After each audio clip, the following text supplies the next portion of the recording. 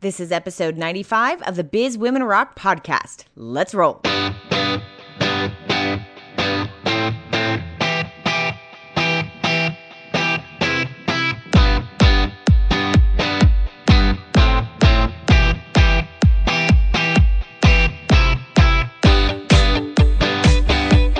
What's going on, ladies? Welcome to the Biz Women Rock podcast. I'm your host, Katie Kremitzos, and this podcast features great stories from business women all over the world who have tons of information and inspiration for you on your journey. I've got a great story to share with you today, but before we begin, it is time for our Biz Women Wednesday series.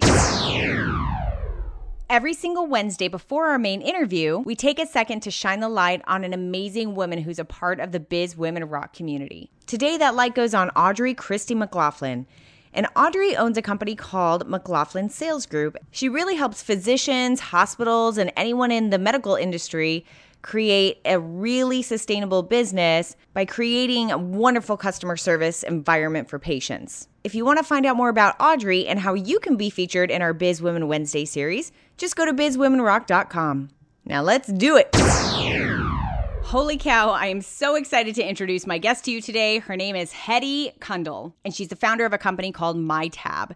So MyTab is a service that pretty much acts as like a travel gift card. So this is a gift card that you could actually, people can gift you money towards your travel, whether it's for your honeymoon or for travel abroad or anything. There's a whole social component with it. It's amazing. It is completely shifting the paradigm on how you actually book travel and use travel. It's really, really great. She is totally excitable and bouncing off the walls during this interview. It's incredibly entertaining, and she is wonderful. So if you need a jolt for your day, you've come to the right place. Let's go. Heddi, thanks so much for being on the show with me today. Thank you so much. Thank you for having me.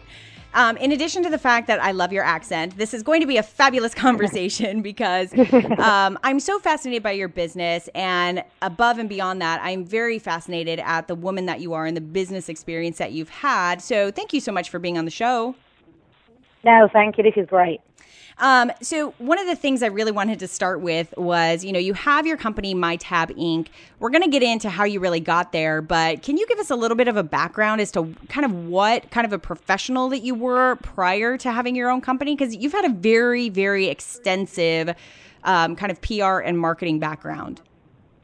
Yeah, so I have 20 years of PR marketing, and every time that I was literally hunting around for a job, something used to land on my feet that was, we're not sure what we're doing with this now, and we need maybe some help on it. And I was thrown into every single job. So in the US, you normally have a PR marketer who is divided into segments and normally don't overlap. They either handle PR or they handle marketing or now social in the last few years.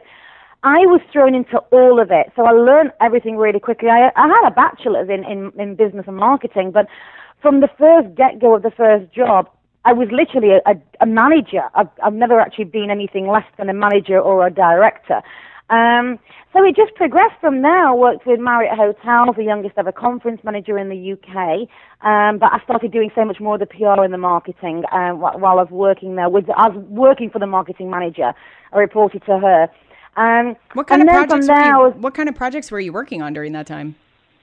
Well, the job was to be a conference manager, so that wasn't 100% the PR marketing, but I would work heavily with the marketing manager/director, on various different campaigns to be able to drill up business for the company, but doing a lot of like B2B kind of marketing. And then after a couple of years, I went to London, and every job, again, has been random. I literally found the job over at the TV company. It's called CME. It's a public company owned by Estee Lauder's son, Ronald Lauder, and they own the commercial TV and radio stations over in Europe, like what you would really call like the Eastern Bloc of what that used to be the Eastern Bloc of Europe. So I started off in marketing, and then I switched over to PR. Then I was tag team with that.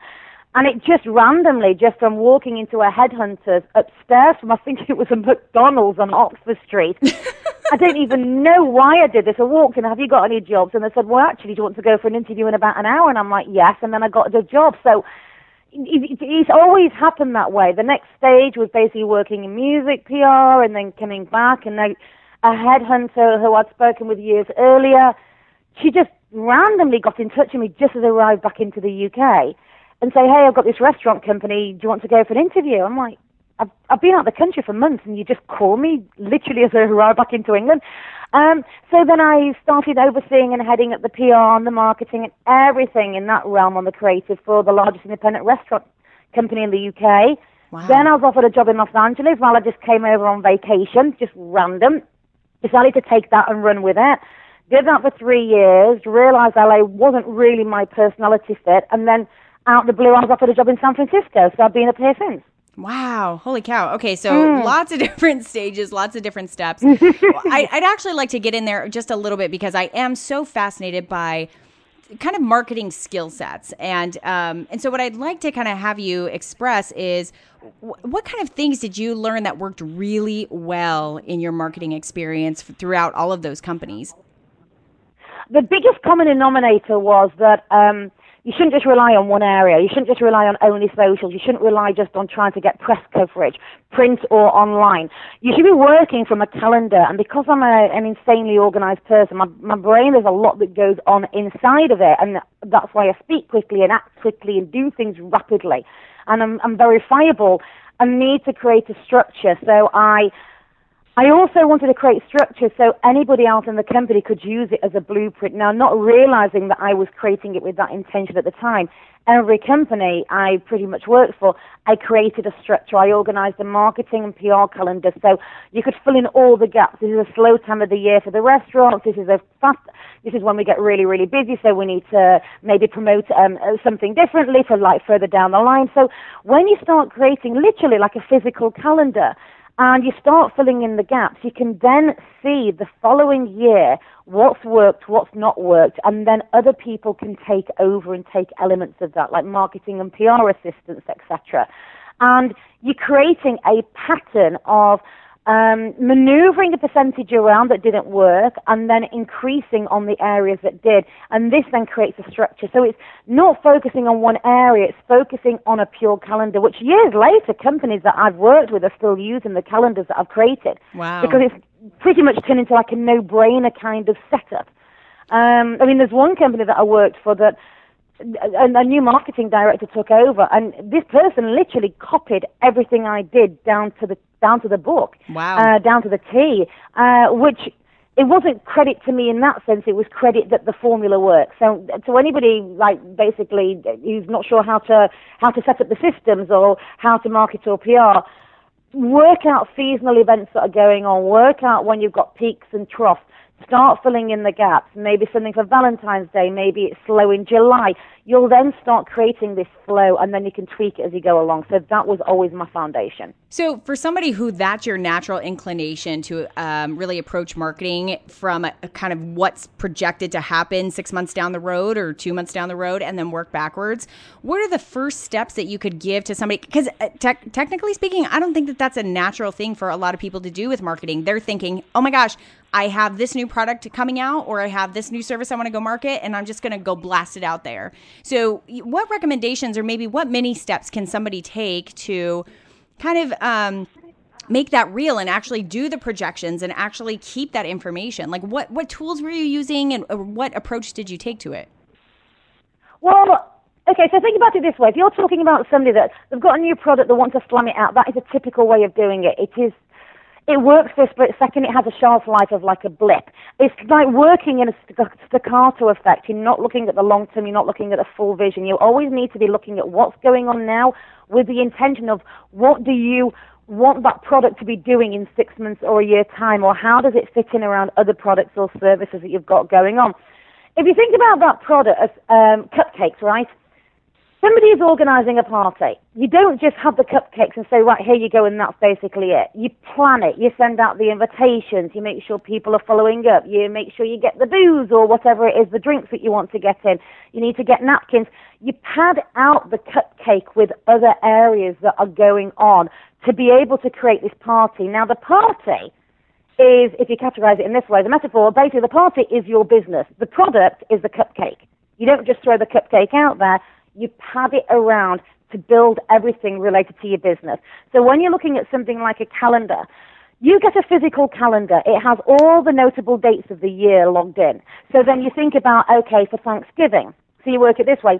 Okay, so I need to book my flight. I need to tell my friends where I'm going. I need to tell my family so we can plan. You don't just go in there and think Thanksgiving, right, I'm on the plane now. You plan around it. And the same thing with a business. Use that same calendar or the cupcake.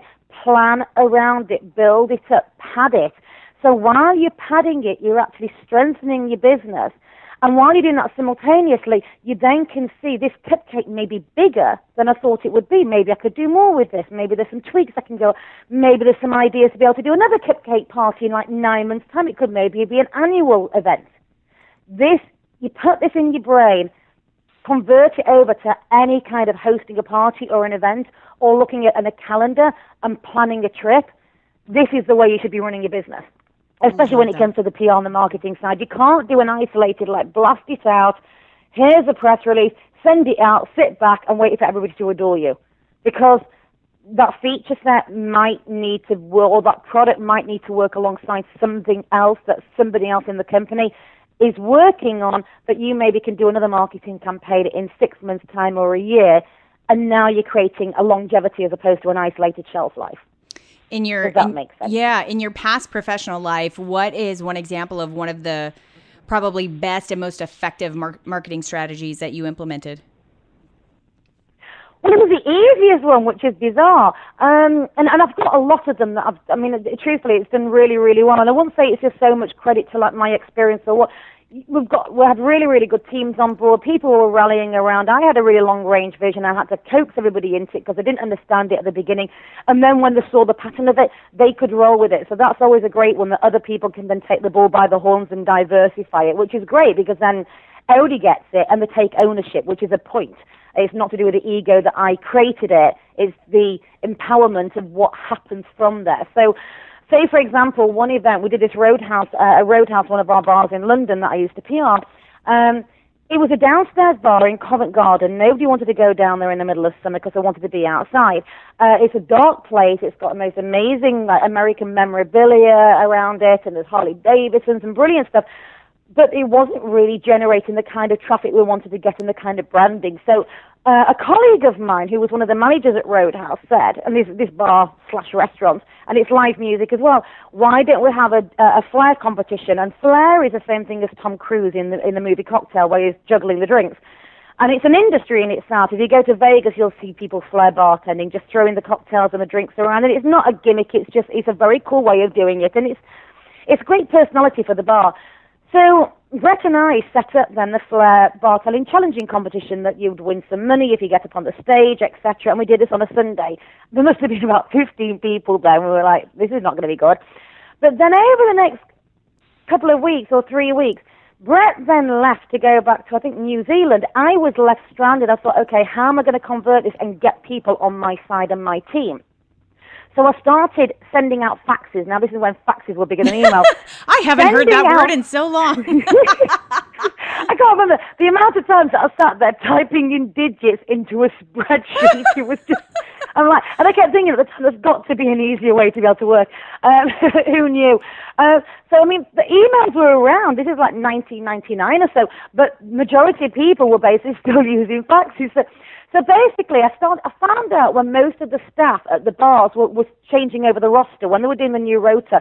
Say if it was on a Thursday, then on a Wednesday evening, probably about 11 o'clock, in the evening, I would preset the faxes to go out to say, hey, in a week and a half time, in like 10 days' time, we've got our Flair Challenge coming up. Do you want to compete in it? So by the time they'd seen that, when the roster's supposed to be set up for the next day, for the following week, these staff want to take the time off to be able to come down to our competition. And they want to compete. And every time you get a bartender standing on a stage and doing a flair and aiming to win money, he brings or she brings all their friends down who work in other bars. And they then bring their customers down.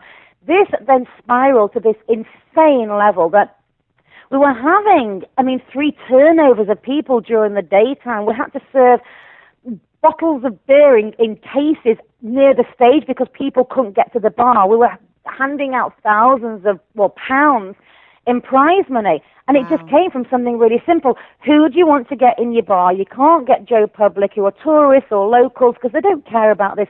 Get industry players. It will then generate amazing credibility for the bar industry, who then see Roadhouse as a mover and shaker location that on the last Sunday of the month, you know what, the only place to be is in Roadhouse. So it enhanced the brand to between bartenders within the bar industry that attracted then all the bartenders, their friends, all their locals, all their customers, and it just blew. And this is like, I think they're in the 12th year now, and it's just absolutely the biggest event on the planet now when it comes to flair bartending. That is so cool. It came from faxes. It came from faxes. That is so funny. Yeah, I'm imagining cocktail on faxes, you know? Yeah, there you go. So I want to know how you translated all of this information, all of these experiences that you had as a professional into your business. Let's start first with why you decided to open MyTab. And we're going to get into talking about exactly what it is first. But what was your catalyst for actually opening your own company? I didn't have a catalyst. Everybody always says they want to be their own boss, or they've come up with an amazing idea. I'm going to do it. I came out with the idea for MyTab in 2005 when I was living in LA, and then I moved to San Francisco, and I sat on it and I kept thinking about it, and I'm like, nobody else is changing the industry, and there's some really big problems in the industry, and why is nobody looking at this? And why am I the only person that sees this? So after my green card came through, I think it was like 2008. I decided that I was going to run with it. So in 2009, when I had some more free time, I started pottering around. 2010 to 11, it just started going. And the next minute I realized, and it probably is about a year into it, I realized that I was an entrepreneur. I didn't even think of it that way. I just was too busy running the business to realize what my title was. But so I didn't want to be an entrepreneur in this sense, a typical sense. I wanted to get this business to work because I knew it was going to change travel and e-commerce. So to do that, I probably had to be an entrepreneur. So this would be the perfect time to actually run through your business model. Can you explain what MyTab is and what services you provide and what your business model is behind that? So basically, MyTab is just very, very simple. It's a way that you can save travel cash. Friends and family can gift you travel cash for celebrations like birthday, anniversary, etc., or for trips like a study abroad or a honeymoon. And then you can use all or any of the funds for travel within our site. We've got thousands of airlines and hotels that we partner with, so you're not restricted. And then once you book your trip out, you can thank everybody socially for chipping in. So we're bringing back a very nice life cycle to gifting, because usually when you're given a gift card, only 70% of gift cards are used. And on top of that, nobody ever knows what happened with the gift card, the person who gifted. With ours, it generates a really nice life cycle. The consensus and the origination of where MyTab came from, because there's no loyalty in travel, because we spend average 9 hours hunting around for say, for example, a flight. And then once we've booked it, and it's the most frustrating part of the whole trip experience, we never know if we've got the best deal, and the 700 billion travel industry doesn't know either. But my part was psychologically, if you've got money in your account, it's going to feel like monopoly cash. So when you're ready to book your trip, you're not going to be spending 9 hours, and you're not going to be frustrated and irritated because you've got the money there. And we've been proven people spend 15 minutes on our site booking because they've got the cash there already. Oh, wow. So that answered one huge issue in travel, alongside increasing gift card turnover and the life cycle, because we're seeing over 98% of gifted cash use. And then I started moving to the second part. But if we have all that money in the accounts, we can manipulate that, and we can basically stabilize the industry so there's no more erratic prices nearer towards the time people want to take a flight, or maybe nearer towards the World Cup, or nearer towards the Olympics, when we know airlines abuse the system and they charge customers 3 times the amount. If we know that we've got customers who have got funds in their accounts, we can, and they're heading to the same destination, etc., we can then negotiate exclusive deals with airlines and hotels at slow and long lead times. So then we stabilize this price structure, because the airlines and the hotels are generating revenue through us way ahead than they usually would do. So it became multi-loaded in the concept of how it works. That's incredible. So let me just ask a couple of clarifying questions here. So I want to make sure I understand the difference between this and something like, oh, I have a Southwest credit card and now I earn Southwest points whenever I use it, and I can use those points for Southwest flights. What I think I hear you saying is that this is more universal. So this is like let's pretend I have an Amex gift card, but this is now the MyTab gift card. And if I'm getting married, people can contribute to this gift card. If I'm going overseas and I'm going on this thing, like people can gift to it.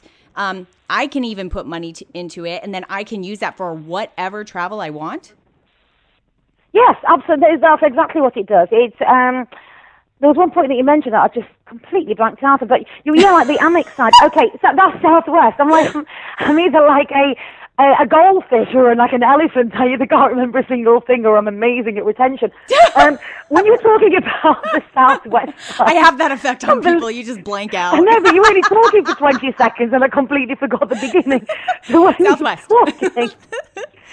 Well, somebody's got to occasionally forget things. You've got to free your memory up so you can store more things. So, okay, so Southwest, for example, people are restricted in Southwest, and people are only having to use that money within Southwest. Right. And I don't know whether you use that money that I gave you on that gift card for a trip because there's no social interaction with ours. Not only are people gifting, and they're also posting on the friend's Facebook, well, hey, I gifted you for your study abroad. Hey, I gifted you for your graduation. And maybe you're saving. It could be a combination of either or both. But then once I book that trip, I'm saying, you know what, thank you all, because now I'm doing that volunteer abroad trip. And because of all of you, you literally are sending me packing. Thank you so much. And that's going to be posted out socially. So not only are you unrestricted on the airlines, I think the only one that we can't use is Southwest because Southwest doesn't partner with any third parties. But any other airline, every other airline and hotel, even the budget ones, we partner with. So yes, it's the same thing as like an Amex card, but it's online. Wow.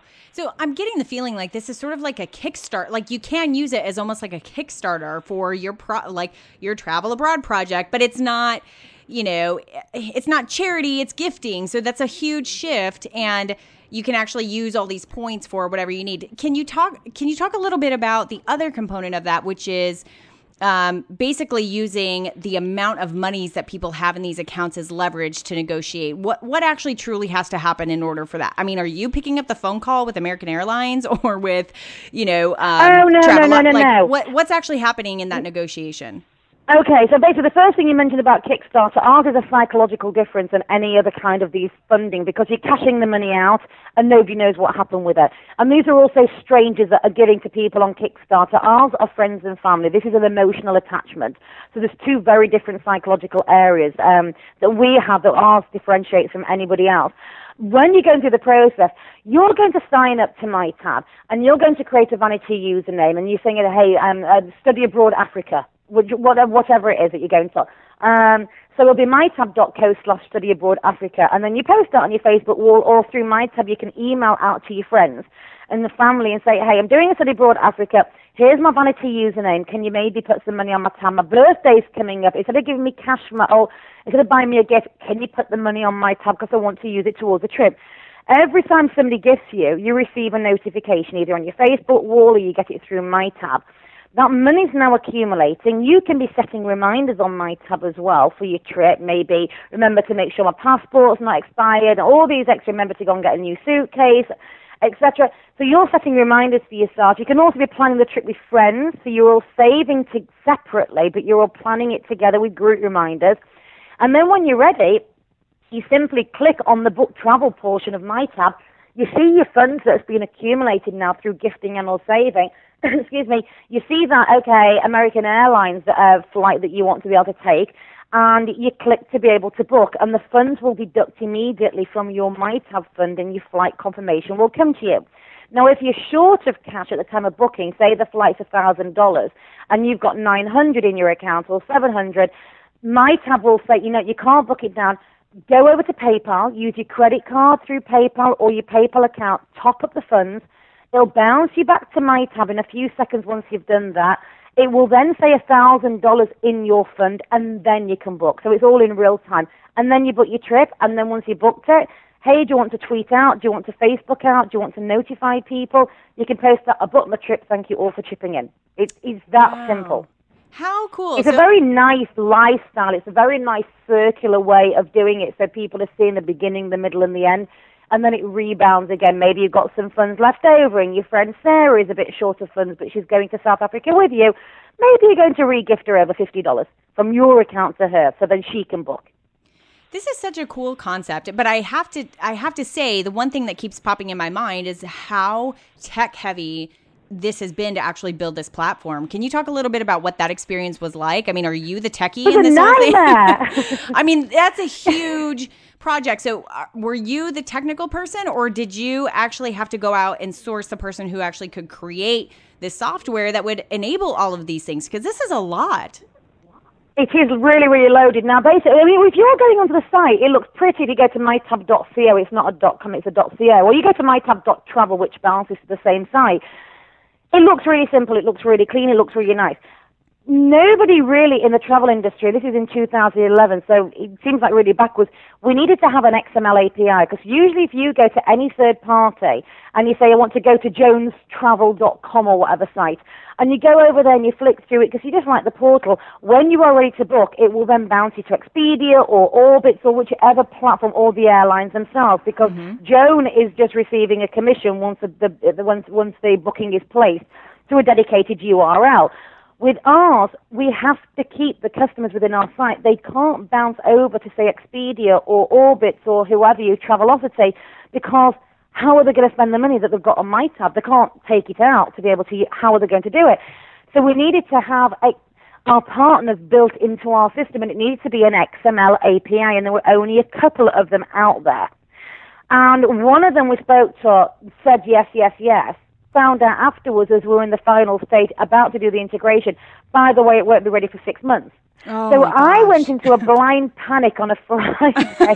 I think I was knocking back. This was your developer that was telling you this?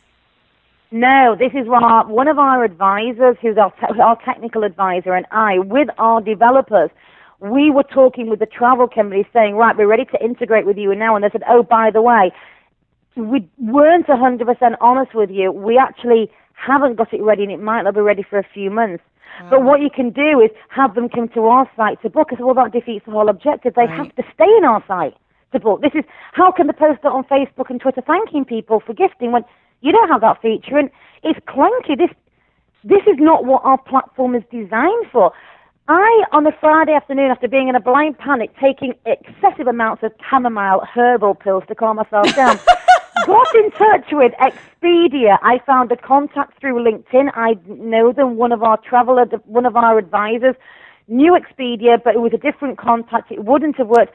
I literally called. I'm like, I need to speak to you now. It's Friday afternoon. Call me back. This is urgent. You don't know who I am. Call me. It's life and death.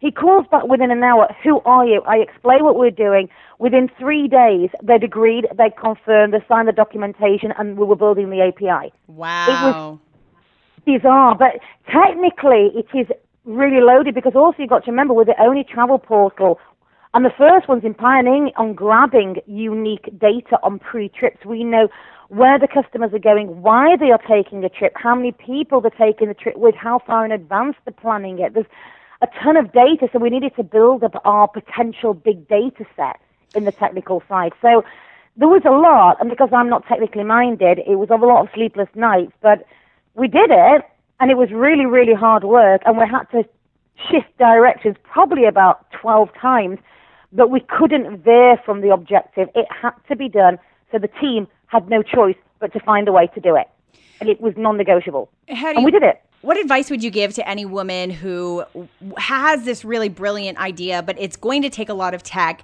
and they're not the tech person, and just like you, they know they have to go out and find developers, they have to go out and find the people to really handle this. There's so many really horrible stories of the developer, just miscommunication, things not happening correctly, and that, so many people I've talked to have been like, oh, you just already have to plan for tens of thousands of dollars to go down the drain in order for you to learn the lesson for, developing and all that sort of stuff. But, did you have any troubles in being able to find the right developer, or what lessons did you take away from that experience of having somebody else, another technical company, really create your vision? Well, we didn't have a technical company. We bought them in-house, and financially I was flush enough to be able to load that. Mainly because, well, there's two sides of that one. The first one is we have the technical advisor. I've known him for a long time. I completely trust him. We have a lot of we've got mutual friends that we're a good bond. So he was overseeing the tech side. He was overseeing the tech team as like the tech advisor. I would definitely advise you need to have a technical advisor who you, through friends or your absolute gut, says this person is a gem, this person will have your back. That's the first part, because that keeps the tech team on the toes, because I haven't got a clue how to wire a plug, so the last thing I'm going to be able to do is basically learn how to code. So the second part was, I mean, it's ridiculous. I mean, I blow my microwaves. Every 4 months I have to get a new microwave. I don't know how to do rice. I mean, I'm horrible with technical stuff. I put a bagel in the microwave for 5 minutes, and it took 4 days for the smoke to get out the kitchen, and I had a patio on my kitchen, a patio door. So I have no idea how to do this kind of stuff. On the other hand, I was really analytical in bug testing. Bug testing is making sure that you do a multiple different ways of signing up to the site and people making errors and mistakes, and you have to go through those again and again and again to realize, okay, if somebody's about to sign up and then they don't finish it off, or they can't remember the password, or they do something, okay, is it working okay? Is the site working? They try to create a new reminder for something, and the reminder's showing up, but it's not sending the notification. And you have to test and test and test. It's called QA testing. I found out through being advised from somebody else who came on board to do some QA testing for us at the beginning, I was really good at doing that. So as long as you have a really rock star advisor, and technically, and that person is pretty much home turf, and you also learn to do the QA testing, you can slightly corner and dilute the severity of having a developer screwing you over. I personally wouldn't advise you go through individuals who are based maybe in a different country like Russia or the Philippines, etc., who you don't know. You need to go through somebody who do know, who refers you over. There are now amazing companies who do the coding and the set up the systems for some of Silicon Valley websites who have got a lot of funding. Find those companies out, because it's their reputation that's at stake. This is a business. If you can bring in developers while you retain the most amount of equity for the business, the industry, it's a boys' club, everybody knows that. I was bitching and yapping about it at the early stages, and I realized, you know what, forget about doing that now. Just keep on doing what you're doing. I don't care if I don't have a co-founder with this business. I would love to have more people come on board, that you shouldn't be in the situation that you have to bring that guy on board, because investors will pretty much only invest in men. You need to maybe go through the ups and downs yourself on this, but when it comes to the technical side, it's great if you can get a co-founder who is technical, but as long as you've got a rock star advisor who is willing to be really hands-on at the beginning and oversee the developing team, and you can control the equity and scale from that, you can do it as well as bringing in a co-founder who is technical. What has been one of the biggest challenges that you've had, like getting MyTab into the marketplace, growing the company? What have been some of those challenges?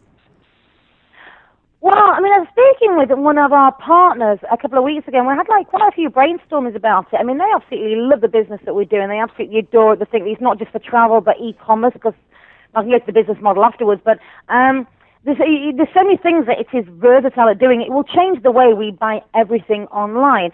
But when you do something that is so different than what people are used to, they are familiar with the pain, and it's hard for people to get out of that familiarity to try something different that they logically know is going to be a lot easier. But they're used to the security of the familiarity. They are used to hunting around for weeks trying to find a deal. They are used to giving somebody a lame gift card that means absolutely nothing and never knowing if it's getting used. There's quite a few of those scenarios I can go through. So with ours, everybody gets it, but there's times that we've had to tweak and pivot and maneuver around to be able to, not so much on the pivoting side, more like explain further and not presume. So people are understanding it, they're seeing the ease of using it, and it then makes sense, they can spread the word. That part was hard. If you come out with the most amazing idea, you have to remember, you have to make it a percentage familiar to what's going on. It's like a quote that I heard the other day. You have to create something that's unique, but it also has to be better than what's existing. Heddi, after all of these years, both in your professional career and, within MyTab, you've always had really a huge leadership role. You said that as soon as you stepped into marketing. What kind of leader are you? I'm a feisty one. very, very feisty. I got I that. am really going. I'm an Aries with Aries rising, so I'm basically a slam dunk in my own self. And I don't understand anybody that just can't that has a filter. I just don't understand filters. I was missing the defect with that when I was born. The kind of leader I am is either I'm a great motivator. I am also the biggest antagonizer. I am probably best suited, and I know what my strengths are, and I know what I'm good at, and I know when I push it too much with people, and I wind people up, and I am a winder-upper because I get excited about it, and I get feisty. I personally don't like being a leader. I truthfully would like to be having like the Eric Schmidt coming in and being the CEO, because as an overall, when you're dealing with a company, I am so ridiculously hyperactive and excitable. I then won't gel with everybody in the company, even though I own the company.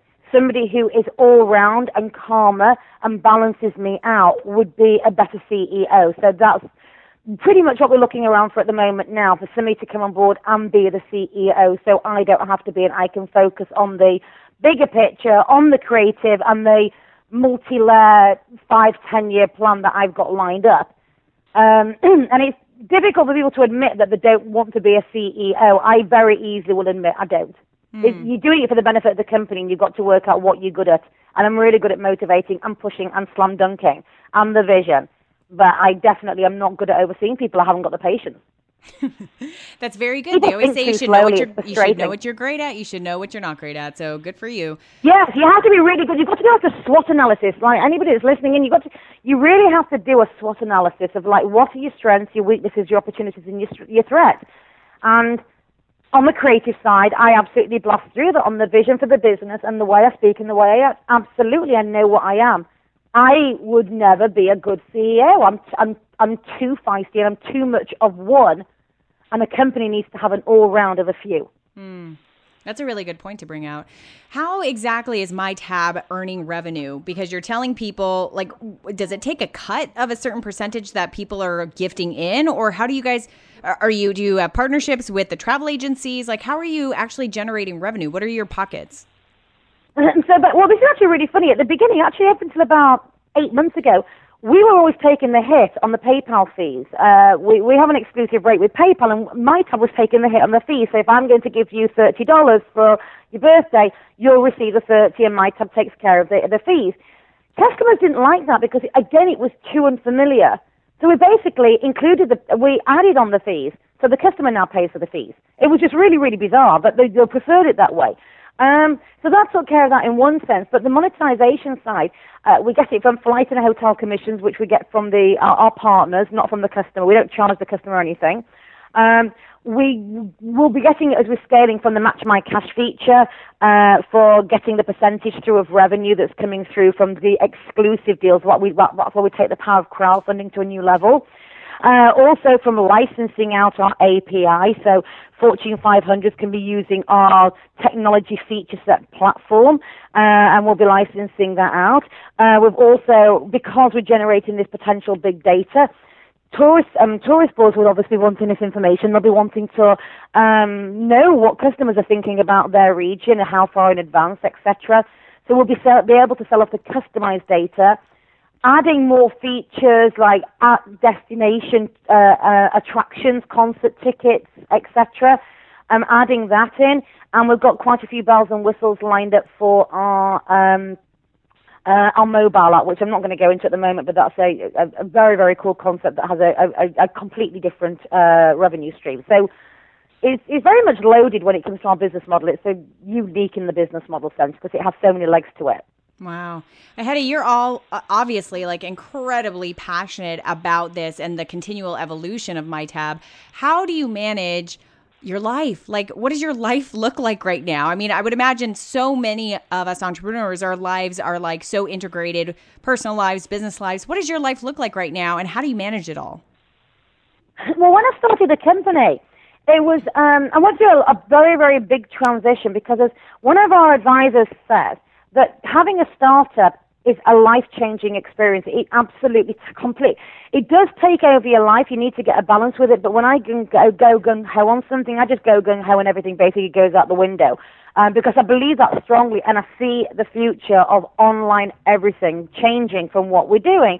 So yes, you are relentless. And there's times that it will be exhausting and I just can't think straight. And I might literally spend the whole evening playing Facebook games while I'm trying to re-strategize something else, knowing I've got a ton of work to do, customers pending and all this kind of stuff, because I need to re-strategize. There are patterns that you need to create in your system that gives you a familiarity basically when you're working. So I started restructuring. I didn't go out anywhere. I didn't go out and I didn't socialize at all. I wanted a bootstrap. I went down to student mode where I didn't go out for drinks. I just worked and worked and worked. But I did Israeli martial arts. I do Krav Maga. I do conditioning. I do TRX. I do boxing bag class. You have to break away and you can't think about work when you're doing that, or you're going to get punched, you're going to get hit, you're being disrespectful to your partner. So you have to break away and it resets, it presses your default button. So that's one thing that I definitely suggest that I've been doing.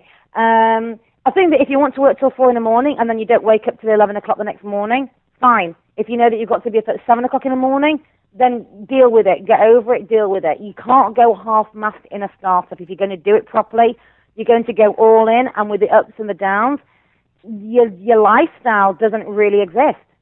I know a lot of people who, when they started the companies, they're traveling, they're living the same life, and I'm like, you're not focused. Being focused means this is your baby. You need to feed that baby constantly. And I see other entrepreneurs that have got funding and they are taking trips and they are working more. Well, I'm working like 10 hours today and then I'll take the full weekend off. And I've seen them all not follow through. The businesses have not continued. The ones who are exhausted and drained, who are prematurely aged, who are now taking extra vitamins to keep themselves going, that absolutely live and breathe and adore that business, they're the ones that basically break through. Well, Heddi, I really want to thank you so much for being on the show today. I truly appreciate it, and thank you for bringing so much great energy.